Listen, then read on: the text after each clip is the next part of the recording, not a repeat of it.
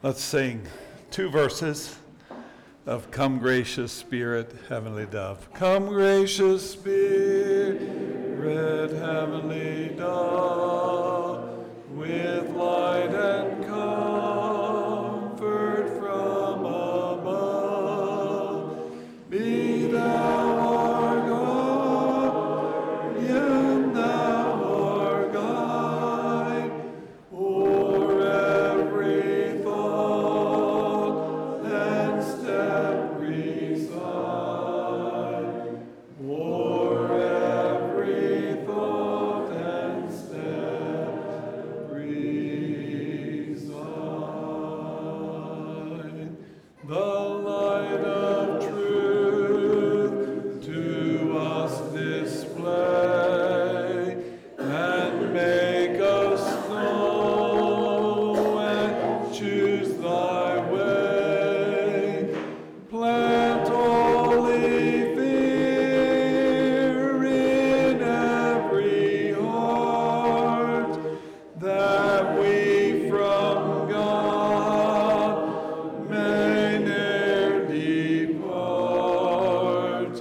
that we from God may ne'er depart. Just reminded again this evening of how much God cares for us and how much He loves us and desires what's good for you and I. If only we would love Him in the same way that He loves us. And whether the chorister knew it or not, the songs tonight really did fit with the message. The dearest idol I have known, whate'er that idol be, help me that idol to dethrone and worship only Thee. I have in my hands tonight a fresh loaf of bread that my dear wife made. And you know there's only one kind of jelly. That's strawberry jelly. I'm just kidding. And I have a jar of ashes. Which would you prefer for dinner? Would it shock you if I were to tell you tonight that though I know bread is good for me, though I know it has nutritional value, though I know it brings life, would it shock you if I told you that I prefer the ashes? I'd like you to take your Bibles and turn to Isaiah chapter 44. And our text is in verse 20. The title of the message, Feeding on Ashes, or Feeding on Bread. Feeding on ashes, or feeding on bread.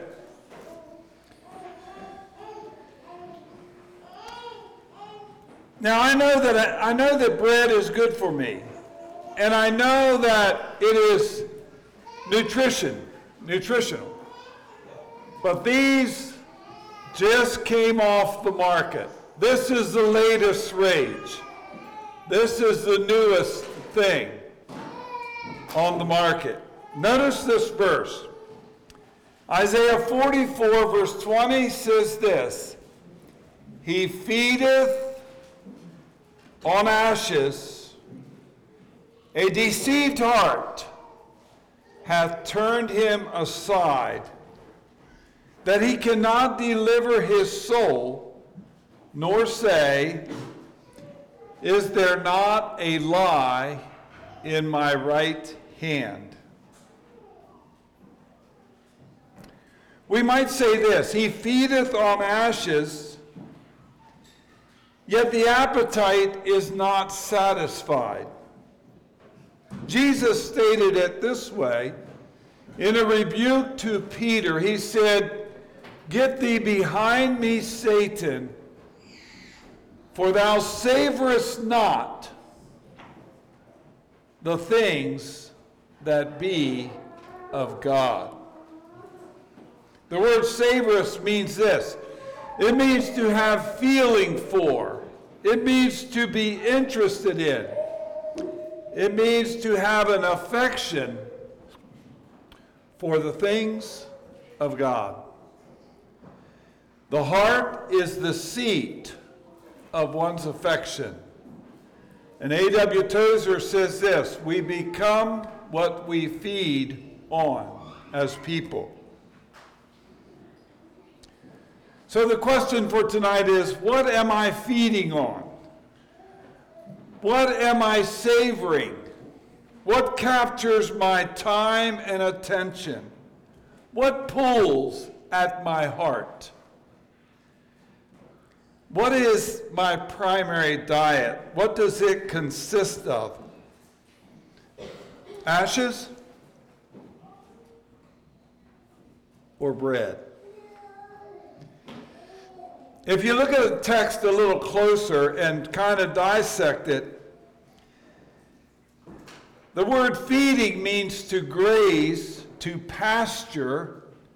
It's the place a person goes to satisfy their hunger. Illustration would be a cow that's grazing on a barren hillside when there is a lush pasture right beside it. We are funny people. My dad used to get the Farm Journal, and I could still see him in the corner laughing over Ada the Ayrshire. We're not much different. Ada the Ayrshire, the cow, has her head turned around the fence post and is eating grass where she is. She's trying to get grass on the other side, but and isn't it funny how we are as people in terms of our responses to life? We would ask, how can it happen? Why does it happen? Well, there's a deceived heart. The word deceived means a person cheats themselves. It means to get confused, just like Ada the Ayrshire. It means to wander away from what is true. And so the word hath turned him aside. A deceived heart hath turned him aside. No one would eat ashes unless their hearts were deceived and they were turned aside. It's like a person starts out in green pastures, but curiosity prevailed and led into an exciting but barren wasteland. And Satan is the master of deception. And he knows how to pull you and I away from what is really valuable and what brings spiritual health and spiritual life. The key phrase is turned aside.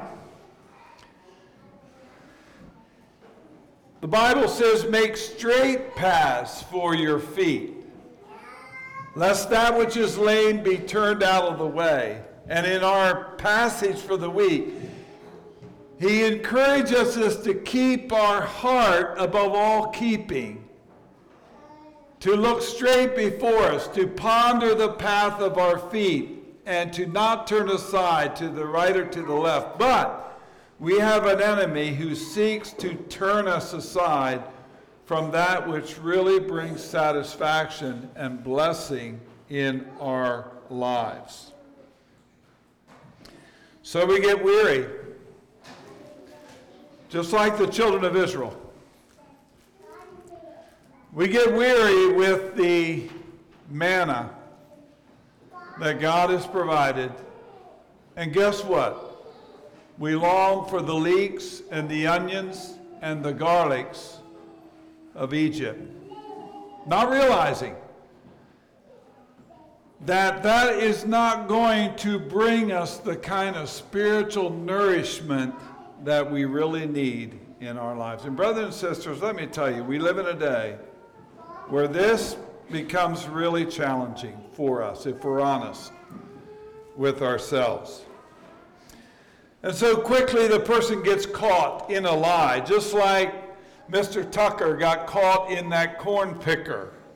Like a fly in the spider web, like a drunk in his stupor, like a lost man in the woods, and like a sow in the mire, and like a dog returning to his vomit, it is so easy for us to get turned aside and not to stay on course. There's simply no explanation for this type of living or behavior except that we have an enemy seeking to keep us from eating bread. Children, aren't you hungry out there? Would you like a fresh piece of bread? I remember Rosedale, a bunch of us guys, and we get packages from home, and my mom sent a whole box of goodies out there, and in that box was a loaf of bread. We had a snowstorm one night, and so no one wanted to sleep. There were some guys that were lost, and so we were trying to find them. And we were down in the boys' dorm, and I brought my box of goodies down there. You know what, there's guys, they never even waited for a knife. That loaf of bread disappeared so fast. They were pulling hunks of bread off and putting, butter and jelly and just having a feast. Wouldn't you like to have a piece?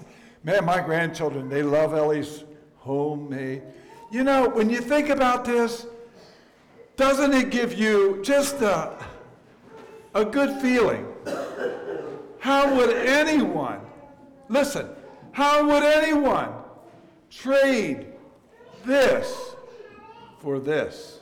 But let me ask you, how often does it happen in your journey of faith? And I'll just say, I'll get to this later, but internet provides a tremendous amount of opportunity for some ashes feeding. You know that? And I'll tell you, it pulls. I like to find out about the news, but I cannot stand here and tell you that I have not been pulled in a direction that I know is not for my spiritual welfare. And yet how often is our heart deceived and we turn aside from that which brings satisfaction and joy to that which is empty and brings a sense of guilt and a sense of bondage in our life. I think of the words in Proverbs, they have stricken me and I was not sick. They have beaten me and I felt it not. And when I awake, I will seek it yet again. More ashes, please. More ashes. The treadmill goes on. More ashes. And then we wonder why we don't feel good anymore. Why there's the ache in the side. You know, the word bread is used over 300 times in the Bible with a consistent meaning of that which sustains life, that which nourishes. Bread is to our body what God's word is to our soul. Without it, we die. And Jesus said, He is the bread of life. His words are spirit, His words are life. And He says, don't labor for the meat that perisheth, but labor for that which brings eternal life. And He is that living bread from heaven. But oh, how we try. Oh, how I try to nourish my soul with ashes. That's why I said at the beginning, even though we know, yet, let's face it, let's be honest with ourselves, ashes tempt us to go in the wrong direction in our spiritual lives. So let me read, beginning at verse 1 of this passage in chapter 44. You know, you just have to love God and His heart for humanity, because you'll find again and again, in the midst of His admonitions, in the midst of His condemnations, in the midst of His judgments, you will always find The heart of God for his people, and we see it here. So blessed with this. Notice verse 3. I will pour water. You know what it's like to be thirsty. You know what it's like to come to the end of yourself and not know what to do. I would ask you, where do you go? When the ashes are gone and everything, and you're at the end of the rope, where do you go to? You know what? There's nothing like coming to our Heavenly Father, opening our hearts to him. He says, I will pour water on him who is thirsty and floods upon the dry ground. I will pour my spirit upon thy seed and my blessing upon your offspring. And they shall spring up as among the grass, as willows by the water courses. Now go down to verse 12, and we see a change. The smith with tongs both worketh in the coals, and fashioneth it with hammers, and worketh it with the strength of his arms. Yea, he is hungry, and the strength faileth. He drinketh no water, and is faint. The carpenter stretcheth out his rule. He marketh it out with a line. He fitteth it with planes, and he marked it out with a compass. He makes it after the figure of a man, according to the beauty of a man, that it remain in the house. He heweth down cedars, and taketh the cypress and the oak, which he strengtheneth for himself among the trees of the forest. He planteth an ash, and the rain doth nourish it. Then shall it be for a man to burn, for he will take thereof and warm himself. Yea, he kindleth it, and baketh bread. Yea, he maketh a god, and worshipeth it. He maketh a graven image, and falleth down in thereto. He burneth part in the fire, with part thereof he eateth flesh. He roasteth roast, and is satisfied. Yea, he warmeth himself. And he says, Aha, I am warm. I have seen the fire. And then the residue, he maketh a god, even his graven image. He falleth down to it. Get this, he falleth down to it, he worshipeth it, and prayeth unto it, and saith, Deliver me, for thou art my God. They have not known, nor understood. For he has shut their eyes, that they cannot see, and their hearts that they cannot understand. And none considereth in his heart, neither is there knowledge nor understanding to say, I have burned part of it in the fire.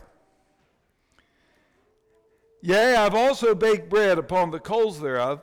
I have roasted flesh and eaten it. And shall I make the residue thereof an abomination? Shall I fall down to the stock of a tree? Then this description, he feedeth on ashes.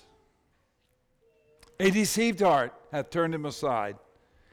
He cannot deliver his soul, nor say, Is there not a lie in my right hand? So God promises water for the thirsty. He promises satisfaction. And yet the temptation is there for us to get our tongs and our hammers and our rulers, and we make gods. We fall down in front of them. We worship them. We must have them. They become indispensable parts of our lives, demanding our time and attention. And finally, they take our love. What do you go to first in the morning? Just got a question for you.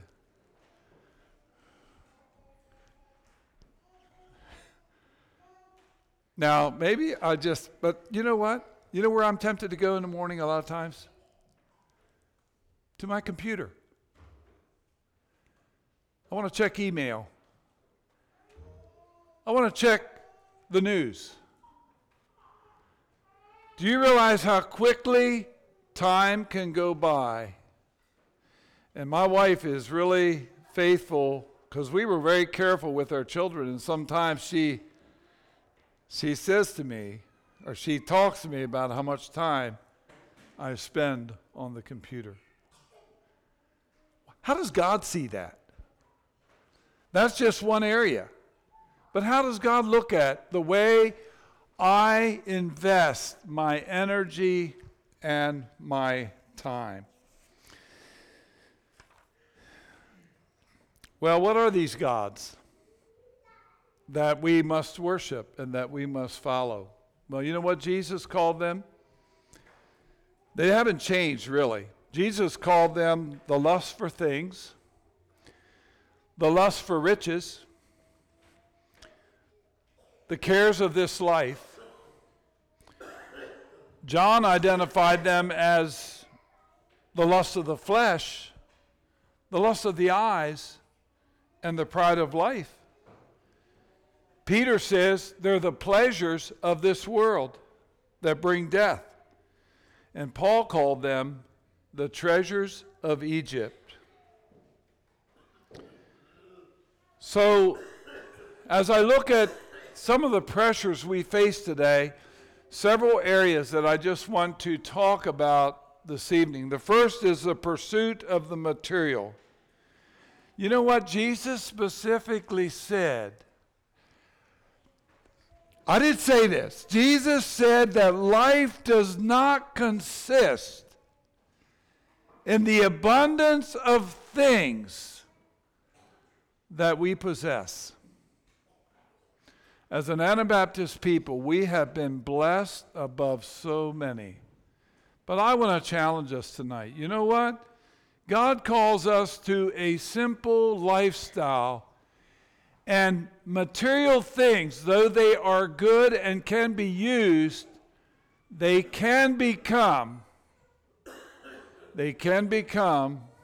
the ashes in our lives.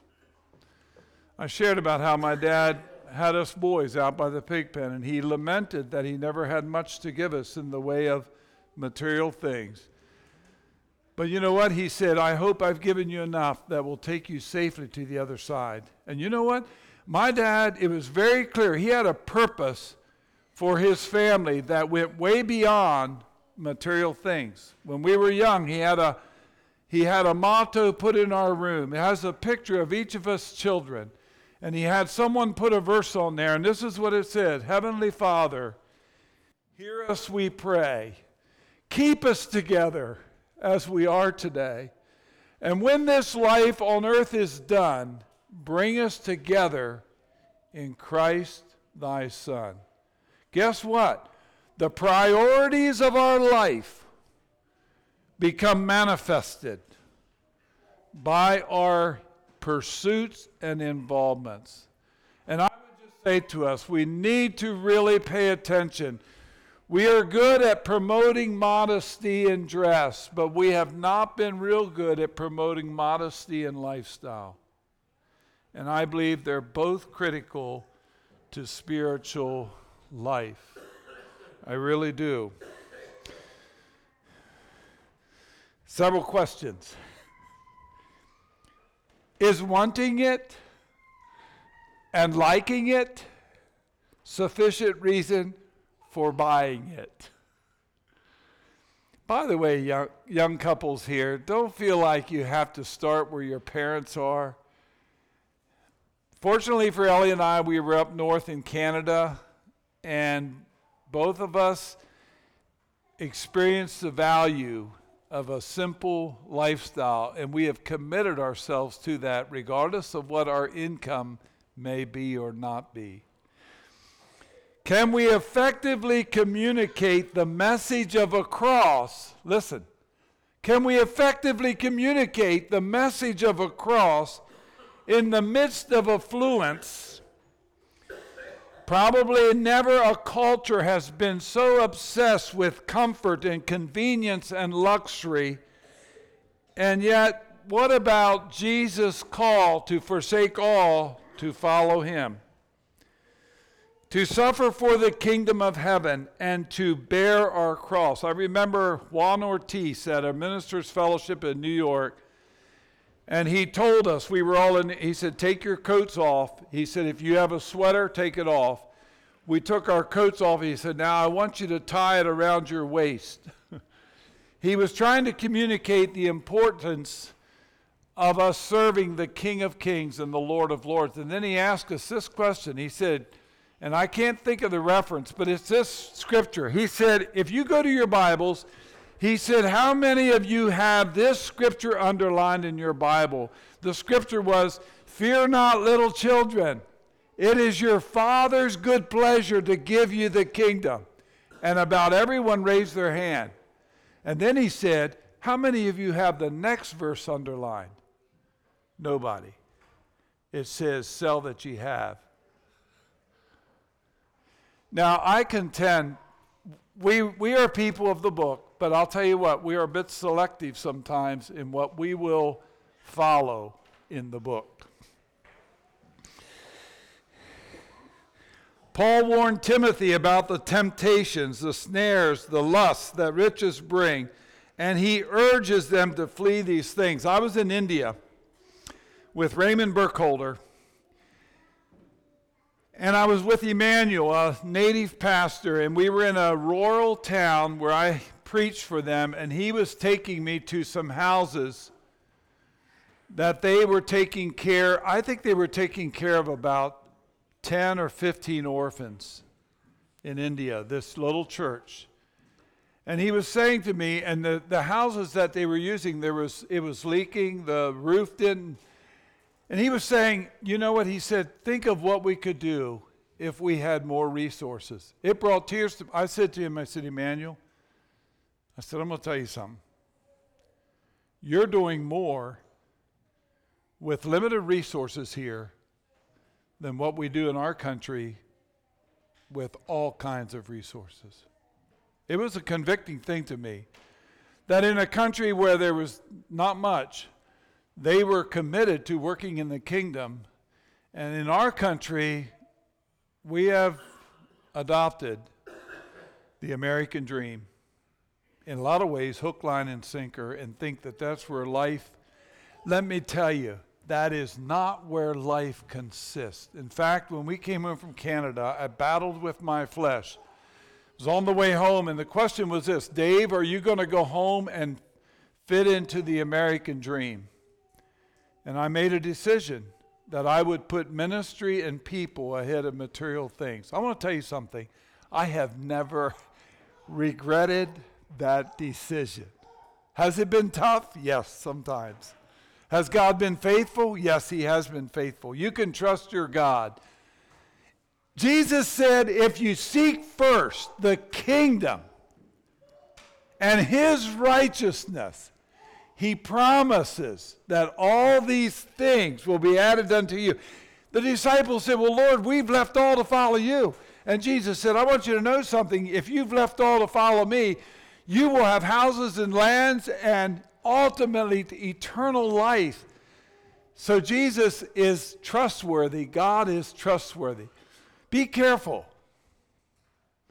about the pursuit of the material.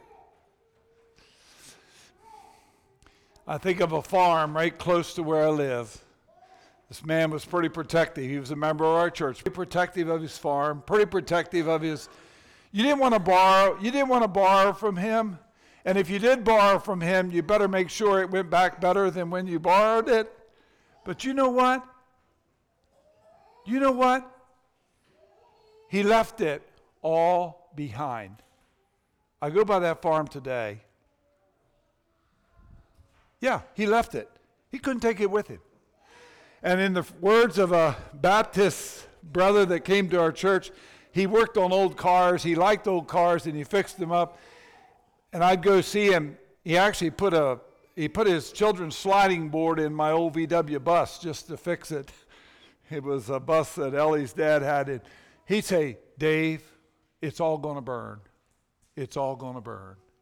I'm just saying we should hold loosely the material things of this world because we can't take it. But you know what? Think of this. You can take people with you. You can lay up treasures in heaven. And listen, I am not against wealth. I was in missions, and I know how missions have been supported by people who God gave the gift of making money. And I even express appreciation to those people Because without their investment in the kingdom of heaven, a lot of missions would not go forward. I wasn't going to preach on this tonight. Why am I preaching on this? I don't know. But anyway, it's just, I want us to know that life does not consist in things. And I know I love our young people today, because you know what I see in our young people? I see our young people wanting to live for something greater, something more lasting, something that's going to have eternal benefits. And for those of you who are teaching school, and for those of you who are investing in people's lives, I just want to bless you. There are more important things. Now,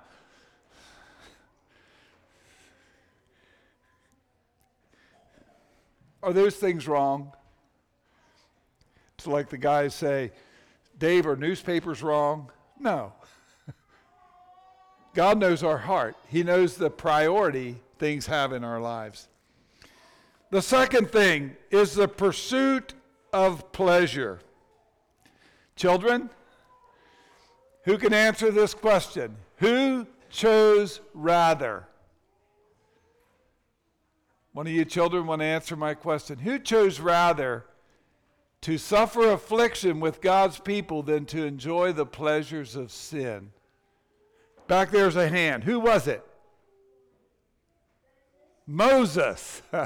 Moses chose rather to suffer. I was concerned about a report I heard that some of our young people were watching a particular movie. I went to one of those young people and I just questioned them about the wisdom of watching this movie. And they weren't, and I said, there's sexual scenes in that movie. And this girl looked at me and she said, Brother Dave, we know all about that. And then I have a question. Should we know all about that?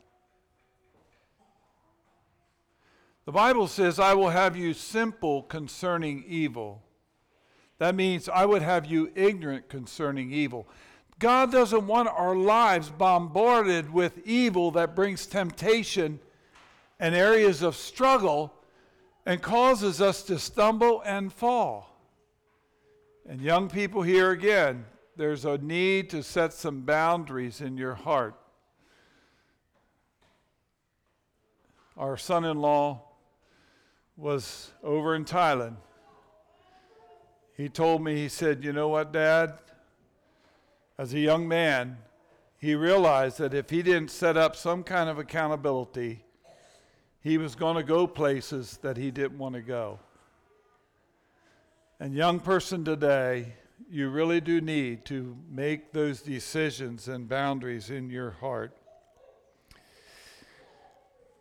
Many times parents are unaware of the diet of their children. We work through that, music and otherwise. That's why, parents, it's so important that you stay in touch with your children. And I'll just give you what I think is a good way to do that. Just be in touch and asking them, how are things going in your spiritual life? Can you do that as parents? My dad really did talk to us boys. Sometimes we didn't answer him. And I found out sometimes my children would say, Dad, I'm doing okay. Only to come back a week or two later and say, you know what, Dad, remember you asked me how I was doing? I wasn't honest with you. And then they would proceed to let me know how they were really doing. And again, can I say this? I just think it's so sad that when children could benefit so much from their parents and from their life's experience, Satan often has them separated from that input. That is so sad.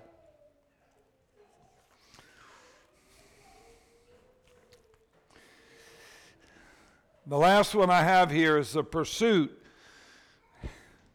of fashion. Wow. You talk about pressure. As a boy growing up, I would say, Pop, everyone else has white socks and short pants, and they were tight. My dad had to say, he'd say, others may, but you cannot. I didn't like that answer.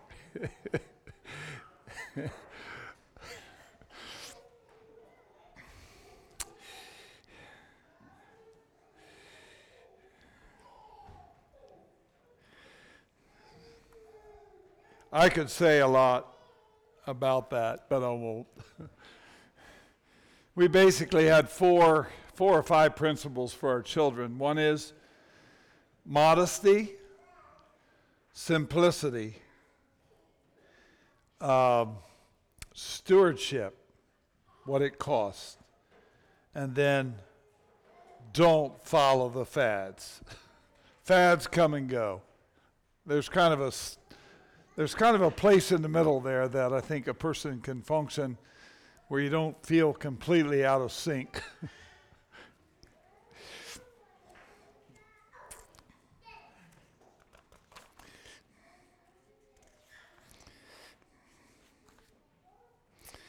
I want to close with Philippians chapter 3. You'll recognize these verses.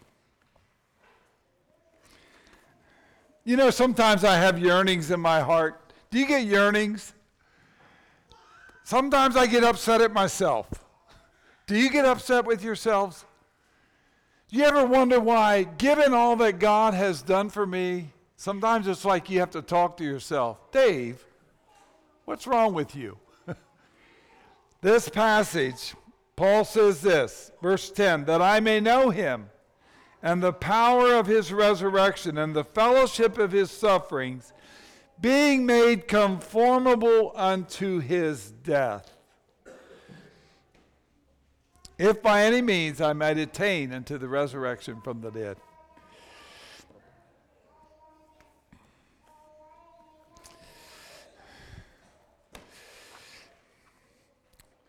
I hope you've gotten the point of the message tonight.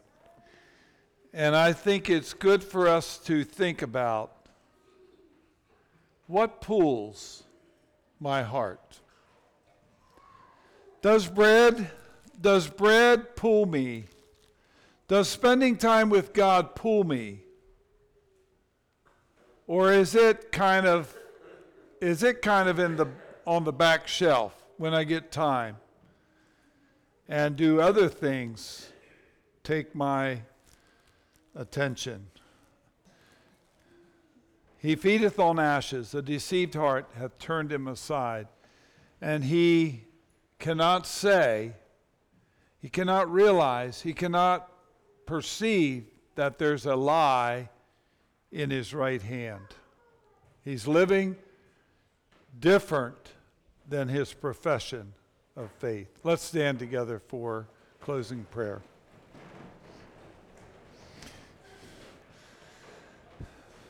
Lord, we thank you that you are the bread of life. We thank you that man does not live by bread alone, but by every word that comes from your mouth. Father, we live in a culture that bombards us with media, with all kinds of attractions. And Lord, I pray that you would give us the courage to make decisions about what our focus and about what our life will be wrapped up in. I pray for the young people here today especially. I just pray, Father, that you'd protect them from evil. And I pray that you would bless their lives with a deep peace and purpose of following after you. And for all of us as families, Lord, give us grace in these days to be able to focus on the things that really matter. And we commit ourselves to you for Jesus' sake. Amen. God bless you.